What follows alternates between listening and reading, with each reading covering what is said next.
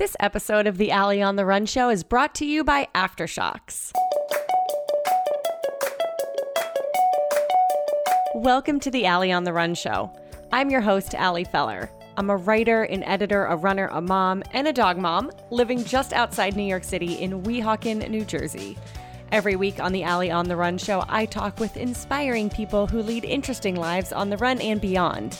While running is what brings us all together, on these episodes we cover so much more. So join me right here every Thursday to learn about the decisions people have made to get where they are today, the good ones and the bad ones, and how getting sweaty has factored in. For the past few weeks, the world's top runners were competing at World Championships in Doha. One of those women was Roberta Groner. If you don't already know Roberta's story, you'll very quickly gather on this episode what makes her so remarkable. So let me just give you a quick by the numbers. Roberta is 41 years old. She has 3 sons and she lives in New Jersey where she works as a full-time nurse. So, professional runner, one of the world's best, also working full-time while raising 3 kids. Roberta was so excited to get to represent the United States in the marathon at Worlds. Even knowing just how hot it would be in Doha, the marathon started at midnight. At that time, it was 90 degrees with 73% humidity. But that did not deter Roberta from having an amazing race. She finished 6th. She was the first American across the line. And of the 68 women who started the race, Roberta was one of just 40 finishers. She's an amazing woman. She's only getting faster and stronger, and her season is nowhere near over. Roberta is racing the TCS New York City Marathon in just a few weeks, and after that, she'll be running the Olympic trials in Atlanta in February. Whew! Wow. Please enjoy this conversation with the ever-inspiring Roberta Groner.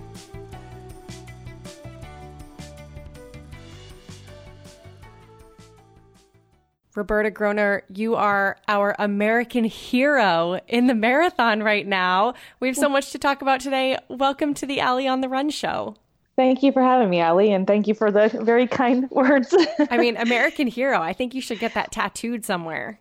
Yeah, I've heard that when I've heard Supermom. So hashtag Supermom. Oh, so it came out. And we're going to talk about that too. My gosh, you're my idol in so many different ways. But before we get into all the good stuff, I'm putting you on the spot right away. We start this off with a nice, easy warm up. So just warm up our crowd here. Tell everyone who you are, where you're from, Jersey girl, and what it is that you do. Okay, so my name is Roberta Groner. Actually, originally from the Pittsburgh, Pennsylvania area. I moved to New Jersey 5 years ago. So I live in Morris County, Ledgewood, Randolph area, and I am a nurse, mother, marathon runner. Yeah, one heck of all of those things. But we'll get into the marathon stuff first. So you are very fresh off a killer race at World Championships. Almost fresh off the plane from Doha, but you're already back at work and all that good stuff. I need to know, and I know everyone's asking this question, how hot was it really in Doha? We need to talk about the heat. Okay, so it was hot. I mean, getting off, I'll give my first impression when I got off the shuttle bus to the hotel, it felt like I was breathing through a straw. Oh. And that was about 6 p.m. at night. So the temperature didn't change much during like the couple of days that I was there before the race. So, but for the marathon, yeah, so it was about 90 degrees at the start with, I think, high, 73% humidity, I think I heard. So, I remember on my Strava, at least it said feel like 106 when I was racing. Oh my God. And so, I mean, we knew when they said that the World Championships were going to be in Doha in September, October, we knew it would be hot. How did the reality compare to whatever expectations you had? I didn't know what to expect, honestly, but when we were getting briefed on maybe like normal temperatures at the end of September, they were saying it would be more like in the upper 70s, low 80s. So I kind of went in with that expectation, but then you start looking 2 weeks out, maybe curious, start looking at the weather like you do any marathon. I'm like, this isn't looking like the temperature is going to go below, 88, 89. But I mean, when you, like I said, when you're selected for something like this, you just go in and you have to prepare yourself the best you can, in all aspects, physically and mentally. So.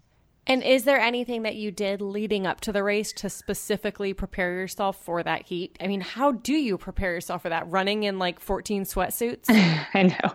So, in New Jersey, New York in the summer, humidity is not an issue, right? We have high humidity almost every day. So in the summer training, I kept it to pretty much running my second run midday, so that I tried to get at least an hour in or 45 minutes into an hour of hot, upper 80s, 90-degree running if I could. And then once the fall came, or it wasn't even really fall yet, but September came, the weather started to change, and I run a lot in the morning because of being, having a full-time job. So that's when the layers started to come in. So wearing layers, and still like on my second run, I would wear layers. Starting the last 3 weeks, I wore layers no matter what, whatever the temperature was. I just decided to just put the layers on. I don't know if it really, I'm sure it helps. But when we got there and we ran at midnight for the first 3 nights, it was like the first night was pretty shocking, So you're totally that person that someone saw you on one of your runs, went home and tweeted and was oh my gosh, I just saw this woman running in ear warmers and mittens in the middle of August. It didn't get that extreme, but I was kind of joking that I wish I had a pair of gray sweatpants so that I could put up to my knees, But I felt like that. I was like kind of teased with some running friends, like I'm the total newbie out on the roads. Meanwhile, not a newbie. Yeah. So you just mentioned that when you got there, you went for a couple runs at midnight. So talk to me about once you landed in Doha, what did that look like the couple days leading up to the race? Yeah, so they were pretty low key. I roomed with Carrie Dimoff, and so we decided to stay on a USA schedule, kind of East Coast time at least. So got off the plane. It was kind of like a little bit of a rush, get to the hotel, and then every day they would take the team members over to get accreditation for, access to get into practice facilities, the events and everything. So I did that. And then we wanted to go out and we decided to run every night around race time. So, which was fine. So we kind of stayed on that schedule. We went out about like 11:30 with our assistant coach, and we first night was more like seeing the course, but we couldn't get on the course because it was still open to traffic the first 2 nights. So we kind of just ran along the promenade, Al Corniche area, like the water, and got a good visual of the course itself. So, and so pretty much we stayed up till at least 5 or 6 in the mornings, and then slept through the day and then started our day the next day the same way, where we just had a meeting and then did the same thing, ran at night. And then we were fortunate enough, the night before the marathon, they had the course closed down to the traffic, so we were able to get on the road and run at least the full 7K course and get a better visual. So obviously staying on that time schedule helped in terms of, once it was race day and you were starting at midnight. When you first heard that you would be racing at midnight, what went through your head? Was that surprising, or was it like, yeah, okay, I'm down? Yeah, it didn't really affect me too much. I figured when I thought about it and just thought about the 7-hour difference, I just said, well, it'll just be easy enough to stay on if I can mentally just make it feel like close to evening time. And it didn't, I don't think it ever, for me at least, played a factor. Maybe because I was over there for the 3 days, but yeah, I thought it would be interesting to run, at nighttime, under the lights. So, and like I said, it's world championships. So not too often you get to go and represent your country. So we just try to take it all in. So did you do anything differently to prep for a midnight race? Like, normally we wake up, we have breakfast, and it's go time. What did the day leading up to the race look like? Yeah. So ideally I wanted to stay up again till like 5, 6 in the morning and sleep until at least 3 or 4. But, I think adrenaline starts to kick in a little bit. We know we never sleep well the night before a big race.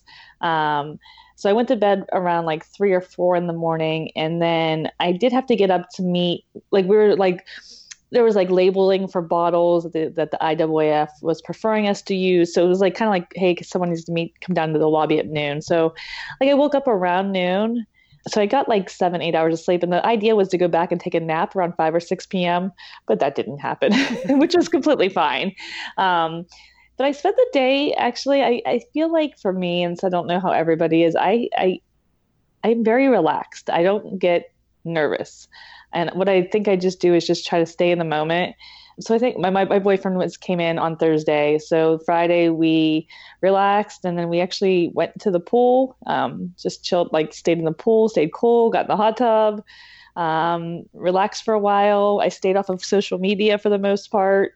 And then we came back to the hotel in a room and kind of got my bottles ready. And he made this sign for me with all my little quotes on it. And then it was go time. So that was our day. So it was pretty low key. Can we go back to the part where you said you went in the hot tub? I did. Did it feel hot or was it colder than the air? It felt hot, actually. Okay. It felt hot. I know. We went in the hot tub, but like maybe for like 10 minutes. And then you would go into the pool and the pool would feel really cold compared to what it really felt like if you just went in the pool. You know what I'm saying? Because we went in the pool the first time, I'm like, this is like bath water. So, but yeah, so it was, that was the only time I went outside during the day was to the pool. You know what I mean? Because it was like, it feels like 122 there during the day or something crazy like that. So. All right. So let's talk goals. Going into the race, what were your goals? So, with it being, you throw the times out the window, right? There was no time goal because we all knew that it was going to be a hot race. Me and Steve, Magnus, my coach, we didn't really set any goals, but in the back of my head, I had a goal, but I just didn't tell anybody my goal. And I thought my goal was to finish between top 8 and top 10. I just didn't tell anybody. Well, we know now, and spoiler alert, you surpassed that goal. And I think once I got there, I mean, there's always some part in the back of your mind where there's a little, like, because the weather was so hot, it was just being smart and being safe and not hurting myself. So really it just became like, let's make this a conservative start. Let's do everything we can do to make this, to the finish line, but healthy. So that was the priority, honestly. So we came up with a race plan, hydration and ice. And my boyfriend and I came up with the headband idea with ice in it. So that was like a last minute thing. So. All right. So let's walk through the race. First, not the first thing that you get to do, but at some point before the race, you get to put on that Team USA kit. Mm-hmm. How does that feel? Oh, it's amazing. I mean, I don't know if you saw it. I mean, like, I feel like I was glowing in the pictures because it's such an, you know what I mean? It's an honor. And like, I didn't see myself ever being here 2 years ago. Yes, I know, the way that we're selected. I know there are faster women in our country, but, it came down to them choosing not to. And why wouldn't I if I had the opportunity? So, putting on that race gear was pretty exciting because I had, of course, tried on the shorts, but never put on the race top really, except for trying it on. So it was like this big moment and I'm never going to wear it again. Like, I'm going to frame it because to me, it's something for my kids to, have. But no, very exciting. Like I said, everything leading up to like the race moment went so quickly. That last hour and a half of like getting in the lobby, meeting with your teammates, and then getting on the shuttle and getting there. It was like a big process, but it was very exciting though. And just try to keep, like, you want to like slow it down a little bit so you can remember it all, Do you listen to music or anything on your way to the start? Generally I do for marathons, but I didn't take my phone this time. My boyfriend had my phone so that he's not on a social media. So he was using my accounts to keep people updated. Yeah. So, oh my gosh. I was refreshing like a crazy person. He did a great job. Yeah. So I had no phone. So I had no music. I mean, I could have took my Apple Watch, but I wasn't going to wear my Apple Watch during the race. So I was like, you know what? Like, I don't need music. So just relax. But generally I do listen to music, but I didn't before this one. So talk to me about the start of this race when it's a race like World Championships and you really only have maybe 3 women from each respective country there competing. How is that different than lining up at, say, a New York City marathon, a CIM, Chicago, like, one of those marathons? I mean, how did it feel different? It didn't, for me, like when I think of like New York last year, your elite field that starts is roughly 40, 45 women. And so when we're up there alone at the start, that's kind of how it felt for this. You know what I mean? but in like a world level, so obviously all different countries. I don't know all the runners. Like usually in the US field, like, most people, and it's like, hey, how are you? So it was kind of like no one was really talking, although actually we were sitting next to the Canadian women, so we were all talking back and forth about having ice in places that we usually don't have ice in at the start of a race. But it was it was a very like I said, like you just try to take it all in. But like I said, for me, it's not like starting in the general crowd where there's thousands of people, because I haven't really started that way in a while for most races. All right, so I need you to walk me through the race because I love a race recap and I love all the specifics. So walk me through it. How are you feeling at the start? Tell me about lap 1. Okay, so lap 1, obviously I'm not, I'll go step back, but I'm not a fan of running in a big crowd. Like it makes me nervous because I think people are going to trip. So I'm really not the most comfortable in it. So, but I didn't want to start out front. So I was like, just kind of stay back. So stayed back, stayed in control. And then Carrie came up, and people have been asking me, oh, did you and Carrie have a race plan to race together? And we never talked about running together. But she came up next to me and we just started like talking about like what pace we thought we should go for. And then we just said, let's work together and see how long we can do this. So, it was very nice. We were doing kilometer splits and we were talking, and then we had a moment where we're just like, we have to live, like, just soak it in. It's lap 1. We're all going slow. Like we're at Worlds. How exciting is this? Look at the skyline, just taking the moment. So we did that. And also, like I said, I had a sign. My boyfriend made the sign. And so every lap I had a different mantra or quote. So my first one was be anxious of nothing and grateful of all things. And that's exactly what I did on that first lap, just, that's all you gotta say is that phrase and you just know what it means, So that was my first lap. Super exciting. I think I was giving high fives, and not high fives, but I was giving thumbs up and smiles. So. And where was he stationed? Was he right at the start of each lap? No, he was, I don't know if you saw the course, but how it's like, not that it's a figure 8, but where we actually crossed over to other side. It's a smaller part of the course. He was there. So he saw me twice in like 1,000 meters or so, so he was able to see me twice. All right. So you had time to really take in the sign, take in the message. Okay. So lap 2, what's the message on lap 2? How are you feeling at this point? So lap 2 is all about kids and family. It's kids and family are gems. So it was just thinking about my family and my children, and just, again, how important this is for me and them, and, what I do. And so lap 2, I don't recall, is still like a nice, easy pace. We were just clicking along. And I think the crowd kind of, the runners started spreading out, and there was the more aggressive pack in the front. And I don't even know what place we were at that time. We didn't even care, honestly. We're just like, let's be smart. Let's stay smart, keep the pace going. I think we were just shooting around 6-minute pace, and making sure we got our hydration every time. We were very, very, very big on making sure we drank all of what we had in our bottles. So just taking your time. I made sure I had I have smaller hands. So I used the 8-ounce hydration pack, like when people use the belts. So my bottles are those little 8-ounce hydration packs, or hydration bottles. So I would just carry it.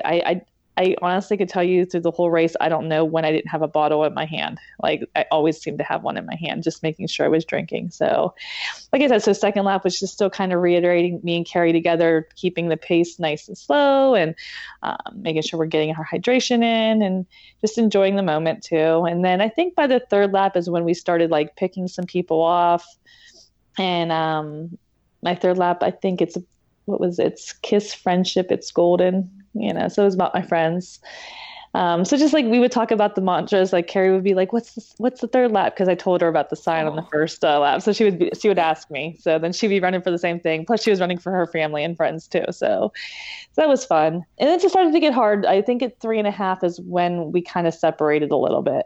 For the first time, we went to our personal refreshment stand to get our bottles, and I was getting my headbands at that one point. So I would always switch out the headband for a new headband with the ice in it. And then next thing I know, she wasn't really beside me. And I called back. I said, come on, let's go. Like, let's keep going. And she said, no, you go. Like, and that's always a hard moment, because you're hoping that maybe the other person, it's your teammate, even though we're all racing, it's still your teammate.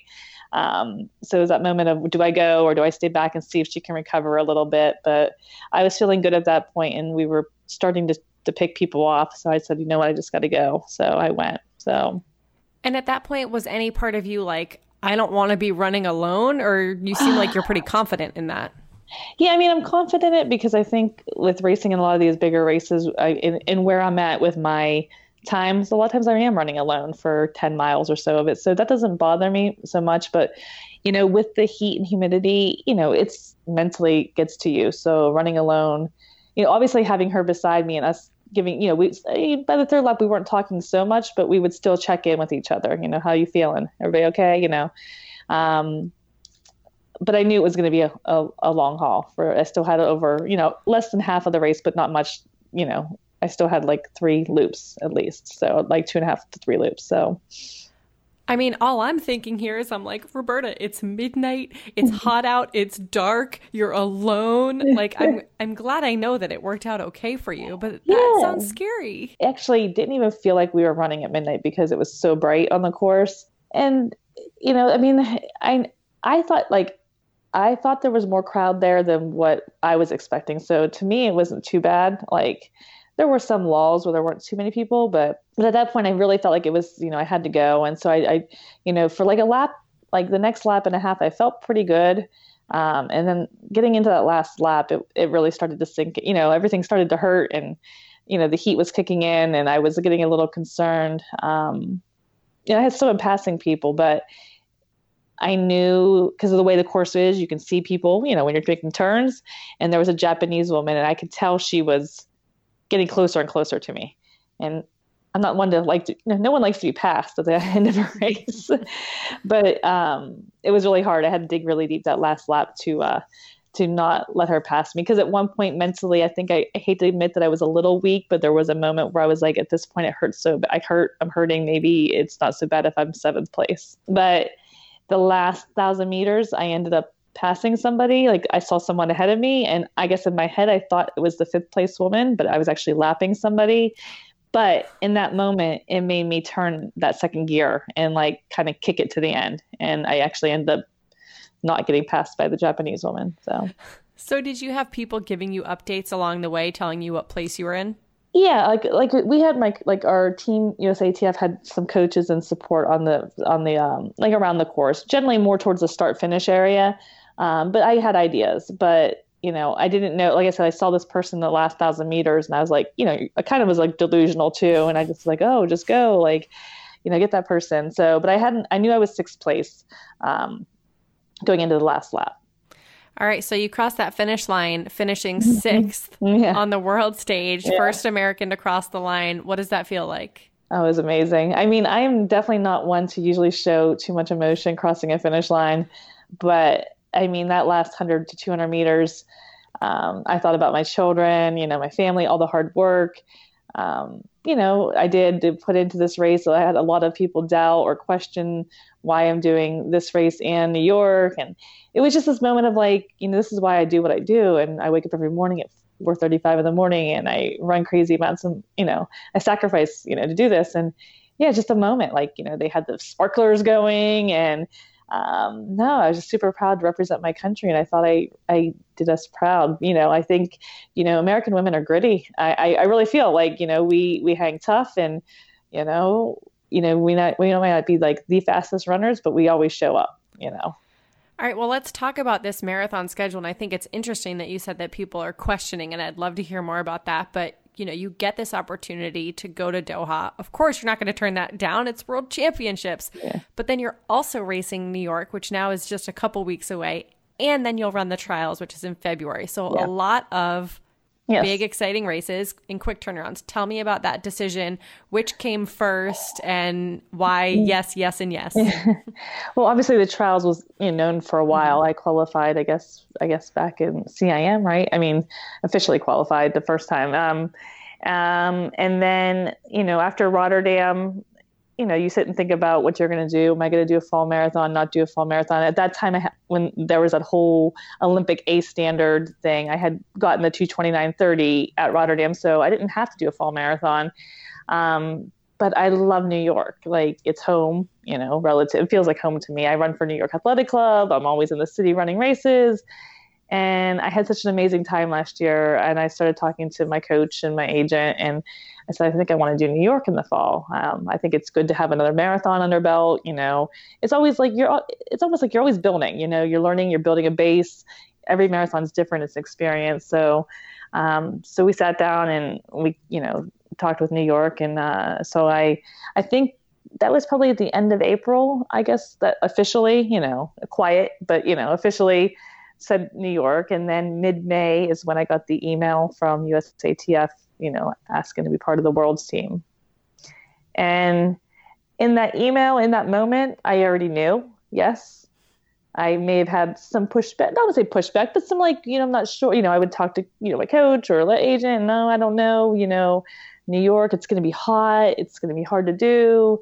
And by that evening, I actually already committed to it. So I may have not told everybody now this is on I committed to it because I knew in my heart I could not pass up the opportunity for me, my children, to represent the country. I'm 41. I'm not a spring chicken anymore. So I don't know. I would love to think that in 2 years I'm still at this level, but I don't know. So I had to. And so when it all came down and I said yes, and then I was like, well, why can't I do New York afterwards?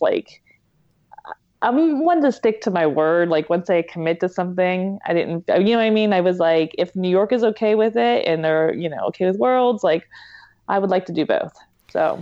So when you're at the level that you're at, I have to imagine that every race, especially every big marathon, is you're running to have your best day out there. So what will the goal, the plan, the hopes be for New York with this quick turnaround, with the trials coming up soon after? Yeah. Is it another goal race? Is it I don't want to say a fun run. Are you going to be galloping out there? It's going to be a fun run.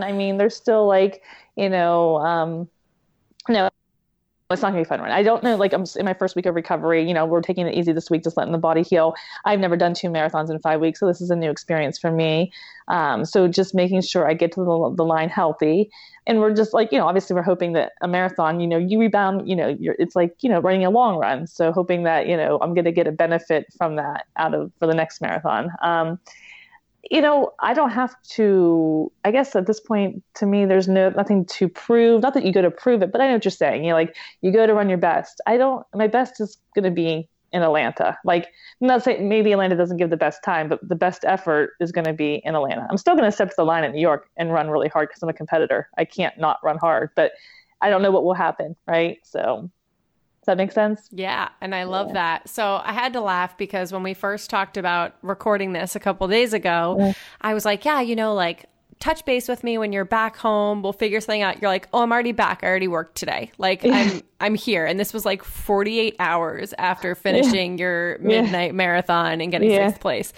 That quick turnaround back to East Coast time, at least in theory, back to parenting, back to working full time. Yeah. Is that something you're used to at this point, bouncing back to real life pretty immediately after doing these crazy badass things on the run? Yeah. It kind of happens that way. I think after Rotterdam, I did have a couple of days. I think because the race was Sunday, I didn't go home until Wednesday. So I had a few days afterwards, a little bit more time to soak it in. But it's just my reality. It is my life. And you know what? I don't know if I didn't do what I do, I don't know if I could just sit around. Not saying it wouldn't be fun to be there and still be watching the track and field events. It would be great. It was an amazing atmosphere, but this is just my life. So yeah, I'm just kind of used to it. I think sometimes the hardest part maybe is once you come back to kind of what you call your reality is that, I'm at this level with all the social media and just living in the moment. And then it's I'm a nurse and I'm at work giving out flu shots, which like I said, I love what I do, but I think with any marathon, I think we all experience the highs and then the kind of, well, I guess they call it the marathon blues, or, you have a moment afterwards where you're like, well, that was you build up to it and now it's over. Yeah. And now you got to wash the kit and frame it, which is still pretty cool, but wearing it is exciting too. Yeah. And I'm wearing all the rest of the gear, because I have so much. I'm today in the park, it was raining and I was like, oh, rain jacket, get the rain jacket out. Amazing. Do your coworkers get it? Do they know exactly what you're off doing? Yeah, I mean, they do to some extent. They do. I mean, working in a health organization, you do get like, I have, people that reach out to me. I am not one to, I don't know. I think most runners we're humble, I think, for the most part. I don't talk a lot about it. Or if I say I run, I don't say, oh, I was 12th at New York or things like that. So sixth in the world. But no, I mean, going into this race, I mean, they all knew what level it was at. So coming back was kind of exciting. They're like, my one doctor's from Israel. She's like, you even made the paper in Israel. Oh. So no, I think at this point they do get, to some level, with not having a real big background in like marathoning or road running. So. Well, if you won't brag about yourself, I would be happy to just drive a little bit south after your next big race and show up at your office with like a huge cake and just tell everyone, like, this is Roberta Groner. She's super badass. And I'll just rattle off all your stats if you want. I'll just need a guest pass or an appointment for the day. Great. Yeah, I can do that for you. And give me my flu shot while I'm there because I may as well, right? Yep. Perfect. We'll double Two birds. Okay. So I know you said that you've never done, obviously, the 5-week transition between marathons, but have you and Steve talked at all about what the next 5 weeks will look like? Do you taper, build, taper, recover? Like any idea of what that's going to look like? You know what? I just leave it all in his hands. Love Trust that. the process. So this week, we just talked briefly. We haven't talked, but we've texted a couple of times. So just an easy week this week of 40-ish kind of miles, get the legs. By the end of the week, do a couple strides with my runs. So I'm just trying to take it easy. I've, put in almost 20 miles so far. Legs are feeling better each day. And that's just the key, right? Like recover and don't injure yourself. And then I'm sure the next 2 to 3 weeks will build up again, and then come down. But we tapered obviously for Worlds, but I was still, the week before Worlds, I was still at 80 miles with a week, like a week out. So, it's not like a drastic taper, the week of the Worlds, I didn't run that much, but, still ran I think 30 miles before the race. So for the week, but it's a Friday race. So it's kind of different, Does the recovery feel any different? Obviously you still ran so fast, but the effort was a bit different for the heat. Yeah. Did the recovery feel different? I mean, I think I'm hoping that I'm going to recover a little bit quicker. Because I think on I know that the heat and humidity takes it out of you. But a 2:38, a 6:05 pace for me for 26 miles, I could do that on a long run, generally like a 24 miler and recover and do workouts 2 days later. So, I'm hoping, that, recovery will come quicker. So. All right. So you've thrown down these incredible race times. You've run on our world team. Still no big shoe sponsor, Roberta. What is going on with that? I don't know. But you know what?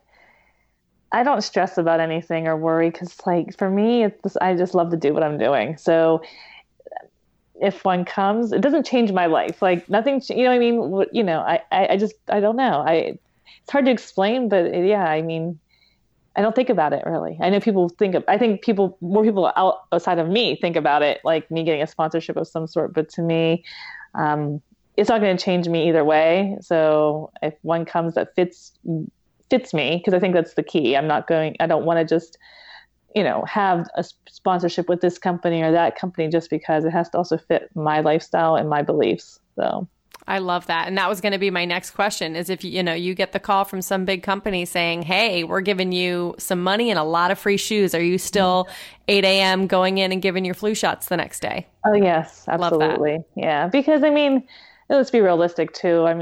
At my age, I don't know how many more years I have left in my career, and my children are my most important things. You know what I mean? So I have to provide for them. I am divorced/single mother. So, I have to provide for my children. So, being a nurse, and then, I am a registered nurse, and I had started going back to school for my master's in January.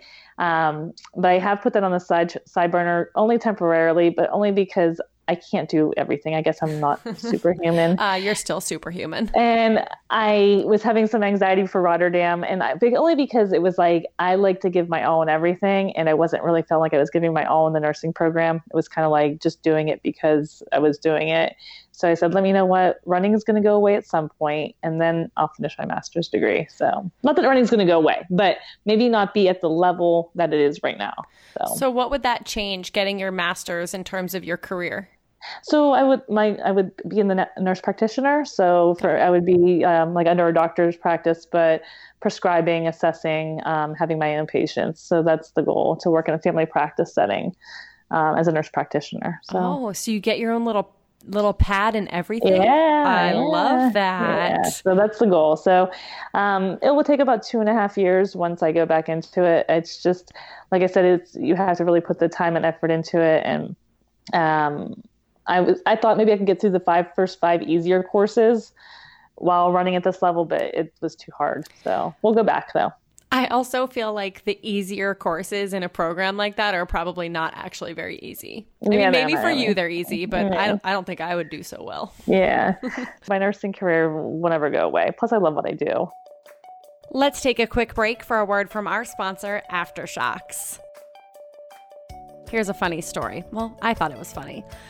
You may know that I love working out at Orange Theory. Well, before class earlier this week, a bunch of us were chatting in the lobby, and this one woman was talking about a recent 10-mile race she had done. She said she doesn't normally run with headphones, and immediately my friend Monica turns to me all excited and mouths, "Aftershocks." Made me laugh for a few reasons. First, that the mere mention of the word headphones made Monica think of Aftershocks. Second, that thinking of Aftershocks made her think of me. And yes, obviously we need to get this woman a pair of Aftershocks. But it's a true testament to the power of these headphones, and I couldn't be more proud to preach about them every single week on this show. I would never have worked with a brand for this long, what's it been, like 2 years and counting, if I didn't truly believe in and use the product every single day. Unlike my friend in the lobby at Orange Theory, I always run with headphones, and it's not just because I like listening to music and podcasts on the run. It's also because Aftershocks' wireless headphones, like the all-new Aeropex, fit seamlessly into my running life. I charge them once, and they last just about all week. A single charge gives them 8 full hours of battery life. They sync to my phone in an instant, so I'm not sitting around waiting for them to connect. And then when I'm running, they're so comfortable and light. They're weather resistant, so if it rains, the Aeropex are just fine. They don't move around at all. The sound quality is amazing. Plus, I love that they wrap around my ears instead of being jammed inside them. I truly believe that running with Aftershocks headphones is the only way to safely run with headphones, period. So, you should get some, obviously. Go to ontherun.aftershocks.com to get $50 off your Aeropex Endurance Bundle. You'll get these amazing headphones, plus loads of other goodies that will serve you so well on the run. That's ontherun.aftershocks.com for $50 off. Let's get back to the show. All right, so I want to go back in time for anyone who hasn't done a Roberta Groner deep dive. Let's give everyone the background, because you do have a really remarkable running story, which, you know, if we go back to 7th grade, if we can, you start running in 7th grade, but you told my dear friends at Lululemon Garden State Plaza that you didn't really appreciate running at the time. So then you run in college, you take a break. You're not feeling the passion. You're not feeling the love and the excitement. Talk to me about taking that break and what brought you back to running. Yeah, I mean, I took the break. It was my senior year of college. I was struggling a little bit. I was in physical therapy program at that point, and it was a master's program. And your 4th year kind of transitions into being pretty serious. And they didn't really like athletes still running or doing their sport. They wanted you to focus on academics. But I chose to still do cross country. And so I struggled a little bit in the academic world at school. And then I had my stepbrother passed away unexpectedly that fall. So a lot of things were happening. And so I chose to leave that college that fall after this all happened. So, and at that point I just stopped running. Like I said, it wasn't a desire of mine. It wasn't fun anymore. So yeah, I stopped for about 10 years, married, got my nursing degree, had 3 children. And life was busy. And then after the third child, he was like 2 years old roughly. And I decided to do something, just get out of the house, run for a half hour or I don't know what the process was, but I think it was a colleague at work or nurses, and she was a little bit younger, and she was at her back, she had ran cross country and track, and she's like, let's go for a run or let's do the Pittsburgh half marathon. And that's kind of where it started from. So started running and did the Pittsburgh half marathon in 2010, and then just kind of went from there.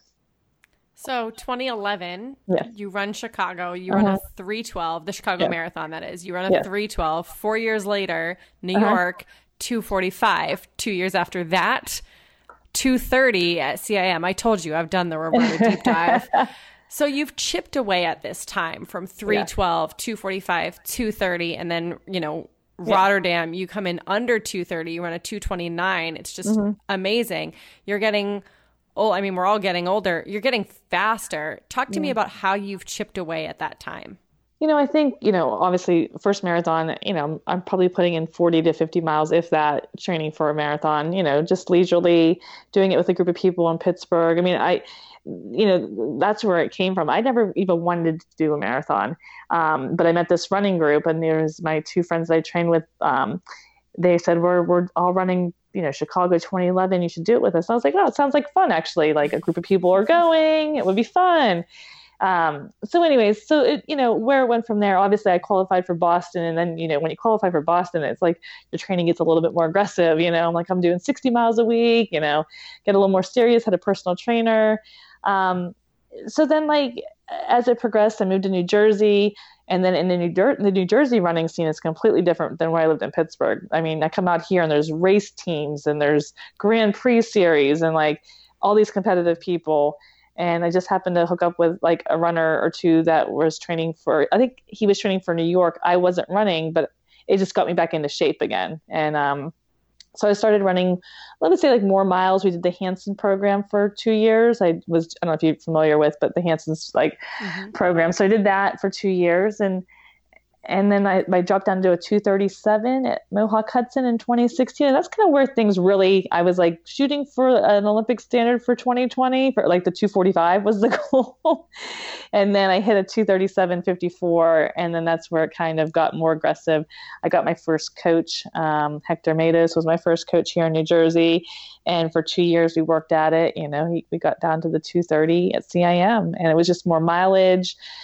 Starting to get more serious with the workouts, and increasing the mileage really, I think what does it. So, and I think also the consistency of just every training cycle, you're building upon the last one. I love all of that. And I have to laugh at two things that you said that so stand out to me as a good representation of runners. The first is that all your friends were running this marathon and you said, that sounds fun. And that's what got you into it. And then that you're rattling off that you've done so many marathons at this point and that your time from a marathon 6 years ago down to the second. I love that. I mean, for the most part, sometimes I forget a little bit. I'm like, don't quote me on that. It could be off a second or two, but the key ones I do know, the ones were that all of a sudden, like I said, in 2015 at New York, when I ran the 2:45.30, I wasn't even looking to qualify for the Olympic trials. I was just looking to run a fast time, or, a good time for me. And I think at that point in New York, the standard B was 2:43. And then they changed it after New York back to 2:45. And I was 2:45.30 at New York. And I had all these people saying, oh, you should go run another marathon. I'm like, no way. I'll just try for 2020. It'll be fun. It'll be a fun goal to get in the trials. So that's where Marathon Girl 2:45, my hashtag or my handle feed for Twitter, came in. And I get people all the time, my close friends here, who are like, when are you going to change that? Yeah, you got to update that. Marathon Girl 2:29. I know. Which has a good ring to it. So if we're going to talk about the key marathons, we have to talk about Rotterdam in April. You run a 2:29. You become only the third American woman over 40 to ever break 2:30 in the marathon. You're in good company there with Dina Castor. Yes. Talk to me, you mentioned the consistency, building over time. What are you doing to ensure your longevity in this sport? Oh, I think for me, it's, it sounds silly, but I think it's I don't put pressure and I live my life outside of running. Does that make sense? Yeah. Like it's not constantly on my mind. I have a life, I have children, I have a boyfriend, like I like to do other things. So I think that is what keeps it going for me. And I don't know what to say. I don't put a lot of pressure on that day. Like if it happens, great. But like I said, I think the big key for me is that knowing the hard work I put in up to that day, if it happens, it happens. If it doesn't, I still put in all the hard work. So be proud. So let's say it's peak week, you're training for, we'll say it's the trials, and you get a call from the kids' school. You've got not one, not two, all three kids are sick. You got to call out of work. You got to pick them up. You got to take them home. You got to take care. It's chaos, unplanned chaos. And you haven't gotten in your very important tempo run for the day. Talk to me about what happens there, because you seem chill, laid back one day at a time. That's life happening. What does that look like? Yeah, it would probably look like move it to the next day if I could. Or if I can't, you can't. You just move on to the next workout, right? I haven't missed a ton of workouts, but there are times where you either miss it or you fail one.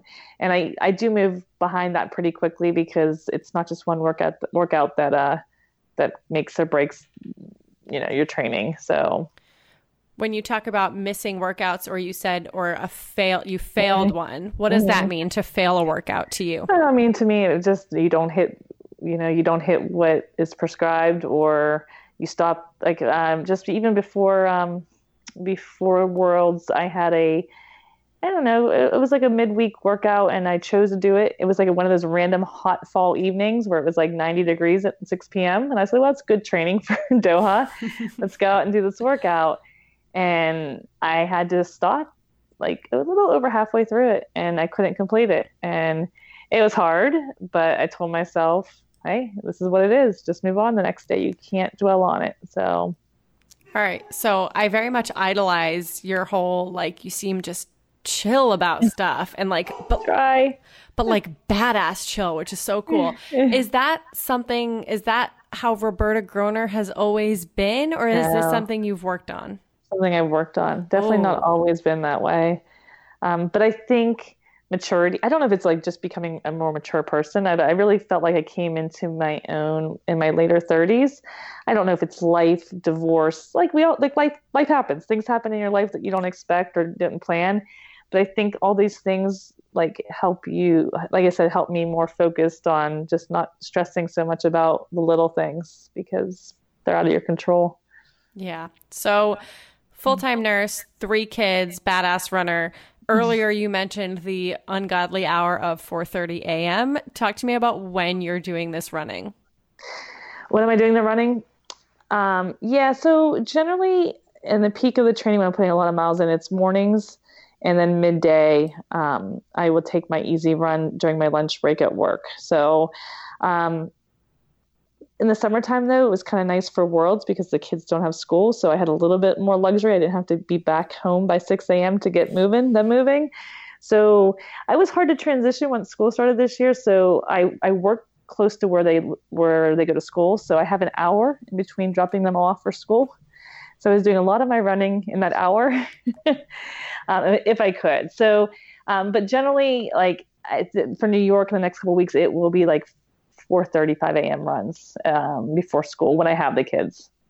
And they're old enough that they're fine being home now. Yeah, they're like, I have teenage boys. They're 12, 13, and almost 16. So I carry I have my Apple Watch on me or my phone. So they're pretty good with that. And then I have them 50% of the time. So the other 50% of the time, I could really focus on running when it's more conducive for me in the evening if I want to, or, if I can meet up with somebody for a run, that's great too, that can help out with training. So. All right. So since we're talking about your kids, which I love, I want to bring up something that I read. You did an interview with Erin Strout of Women's Running, who I love. You mentioned after Rotterdam, you said you read a lot of messages on social media, assuming there was, quote, this is not my words, quote, saying there was no way you could be a good mother and that what you're doing is selfish, which first of all, ew to those people. That makes me like curl my toes in rage. Yeah. But secondly, what do you tell those people? I mean, they're trolls. They're not worth anyone's time. Yeah. But let's say maybe they're open-minded trolls and they're listening to this episode and they're willing to listen. What would you say to them?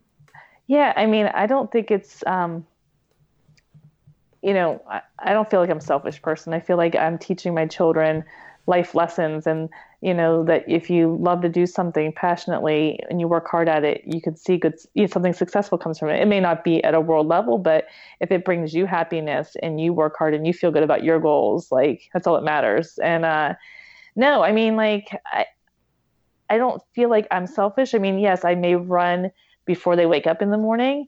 I'm rarely running. I don't run after when I have them in the evenings. It's them. It's my time with them. So, I don't know. I don't really care what other people think, but like, I feel like I give my children really good life lessons as they have a role model to look up to.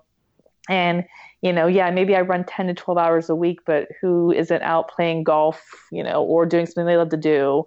That's a parent, that's a couple hours a week, Well, I think it's the most badass thing ever. And I like to picture you stepping off a plane, and I'm sure your boys are just in absolute awe. Like, do they know that their mom's like a total badass? Oh yeah. I mean, they were sending me articles that they were finding, and they were busy because it was a 5 p.m. on a Friday. So 2 had baseball and 1 had marching band because it's a Friday night high school football game. So they really couldn't watch, but they were in tune and sending me messages. And, I mean, it was cute. I came home and my youngest son, he's like, Mama, my closest friends know that you're like really, really good runner. He's like, but some of the other people, I didn't really tell, which I understand, they're teenage boys. They're not going to talk about me all the time.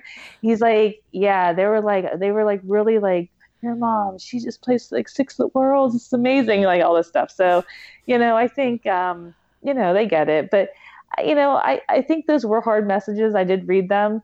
But then, like I said, they don't know who I am, and they're only going off of whatever judgment they want to have on somebody. So my kids are very, very, very in tune with it all, and they know that I'm there for them. And when we're together, we spend our time together. We're always doing something or hiking or, just spending quality time together. So it's great when I have them, and we appreciate each other, because we only have each other 50% of the time. So I always make sure in that time that I give them all that I can. So. Well, I hate to give voices like that any type of amplification, but I also love your message from it. And I think it's an important one to all the parents out there that no one knows what you're doing, and no one, we're all doing an awesome job, not the mean people, but, I just think it's really important that, I'm a new mom myself, and I know I struggled early on feeling guilty when I would go out for my runs. And it took a lot of my good friends reassuring me that running is not selfish. Running isn't being away from your kid for 30 minutes, 60 minutes, whatever it is, doesn't make you a bad person. It makes you a better one. So I appreciate that message from you. And I think it's an important one for everyone to hear. So thank you. Absolutely. Thank you.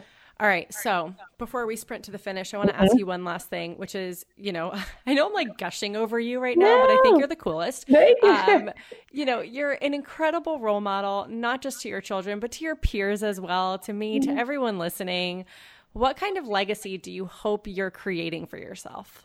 I don't really think about creating a legacy. I just, I think we always think about if you can touch one person. And I feel like, for me, it's like you said, I get a message from a mother from Australia, that is inspired and has 3 children and is running again. And, it's just about you just don't know, and just, follow your passion, and you just don't know what that's going to bring to you. But if you're passionate and you love it to do something and you work hard and you're determined, you just don't know what's going to happen. So live in the moment and do it. And, but no legacy. I just want people to believe in themselves, and like I said, I'm always a big fan of hard work shows success if you do the work. So.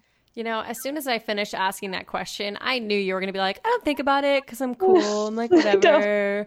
But I do hope that you are creating a really amazing and inspiring legacy. And I think that one thing that from our conversation is really standing out to me is that you did step away from running for a long time and you came back to it. So when you're talking about these passions, I think it's important to note that passions might change. They might come and go. They're not gone from your life forever if you want them to be a part of your life. So I think it's cool that you didn't force it during that time. You took the time and damn, look at the comeback. I know. And sometimes, I think about that. I'm like, cause in high school and college, when my coach would be like, go out for a double, I'd be like the one that's like, I'm not running a second time today.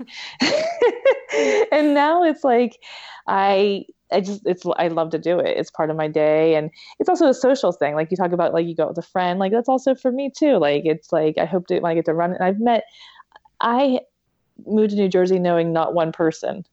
And I have met the most amazing people through running, like they've touched my lives just as much as I guess I touched their lives, so it's an amazing experience. So.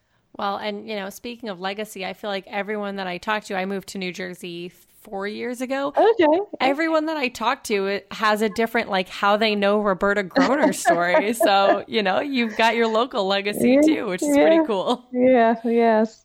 It's funny how the world is and how like you meet people through different people. So, well, and especially the running world. I think that's what's so special about it. And this is a great, great place to be a runner. Absolutely. All right. Are you ready to sprint to the finish? Ooh, this is pressure. I don't know. Listen, this is your 1,000 meters. Don't get beat by the Japanese woman. Exactly. or the person that you actually lapped. Don't let them catch you either. Yeah. All right, Roberta. What would your last meal on Earth be? Oh boy. I know. I love food. This is the issue. I love all food. Probably, I'm going to say my mother's cinnamon rolls. Ooh, yum. I would like those too. Send extra. They're my favorite. What is your favorite movie? Favorite movie? It's going to be something cheesy like Dirty Dancing. Ooh, that's not cheesy. That's classic. It's classic. Favorite TV show?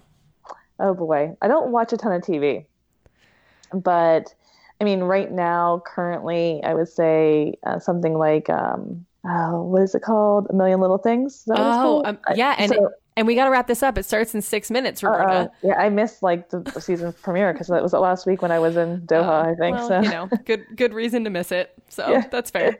That's what DVR is for when you're running in a world championship. I would say that's why they created it. All right. Tell me, what is the best thing about being a Jersey girl? Oh, since I'm not a true Jersey girl, but you are. Embrace it. I know, but I mean, like, I think, like, for me, I like the location of it. I like the shore. I call it the shore. So I know I'm kind of a Jersey girl now, right? So I like being able to go to the shore because I'm an ocean person. And I do I don't go to a ton of diners, but I do like the diners. Love it. Yeah. Where is your favorite place you've ever run?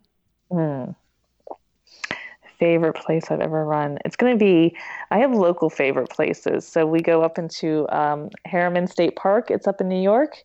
I love it because it's beautiful and I like challenging courses. So it's hilly. So it's one of my favorite places to run because it's kind of quiet. Lots of lakes. There's 7 lakes there. So you go around all the different lakes and the hills. So it's probably one of my favorite places to run locally. Internet. I don't know. I can't think of anything else right now. That's the only thing popping in my head. Well, I don't know how we haven't seen you. We go to Harriman every weekend. Yeah, but not to run. We go to take our dogs swimming in one of the 7 lakes. Oh, so yeah. Yeah, we run there. We're thinking about going there this weekend too. All right. Well, next time you finish your run, come on down to Lake Sebago. That's where we usually are, finding a little swimming hole. All right. What is this might be a loaded question, but what's your favorite race you've ever done? Oh boy, this is hard. I know. See, this is the hard part. Favorite race I've ever done. I'm going to say New York. Oh, this is a tough one. New York last year I loved it. But then something holds near and dear is CIM 2017. Just something was magical that day, the whole race, how it came together in the finish. So, it's a tough one. It's kind of like a tie. It's okay. One of the races just has to lean in to get over the line a little bit. But we'll allow the tie. Until we get the photo finish, we'll allow the tie. Okay. Do you have a race mantra other than the 7 that were on the poster? Do you have a go-to for most races? I mean, I think I kind of like stole Desi's. It's probably remember your whys. Oh, that's good. I like that. Yeah. All right. I ask this to everyone, so we need to know, where did you have your first real kiss? Oh my gosh, first real kiss. I don't know. Let me think about this. How do I not know my first real kiss? It must not have been anywhere exciting. Sorry. What about your most recent kiss? Oh boy. I mean, we were in the desert, so it's obviously, it's just fun, like desert by the sea, pretty magical. So I love that. Yeah.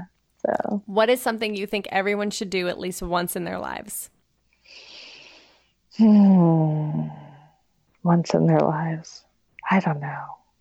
I just think it's all about being in the moment. So if you can just let go wherever you are and just be present, it's like the best feeling. I mean, that's what I like Saturday when we were in the desert. That's where I was at, just being in, it wasn't even caught up in worlds. It was just like sitting at the beach, staring at the ocean, just thinking about how happy we are to be where we are in this world and alive.